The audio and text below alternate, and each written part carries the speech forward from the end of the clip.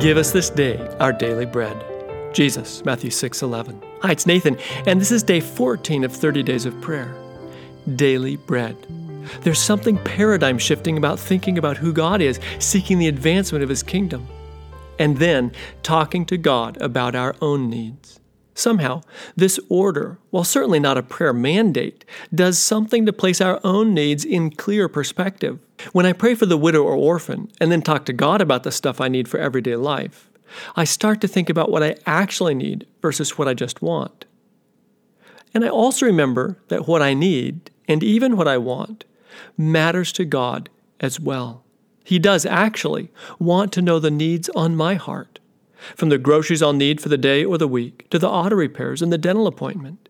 And there's more. When I talk to God about my daily needs, I'm reminded that my survival is not a result of my diligent labor, but of His provident care. And my mind can once again rest.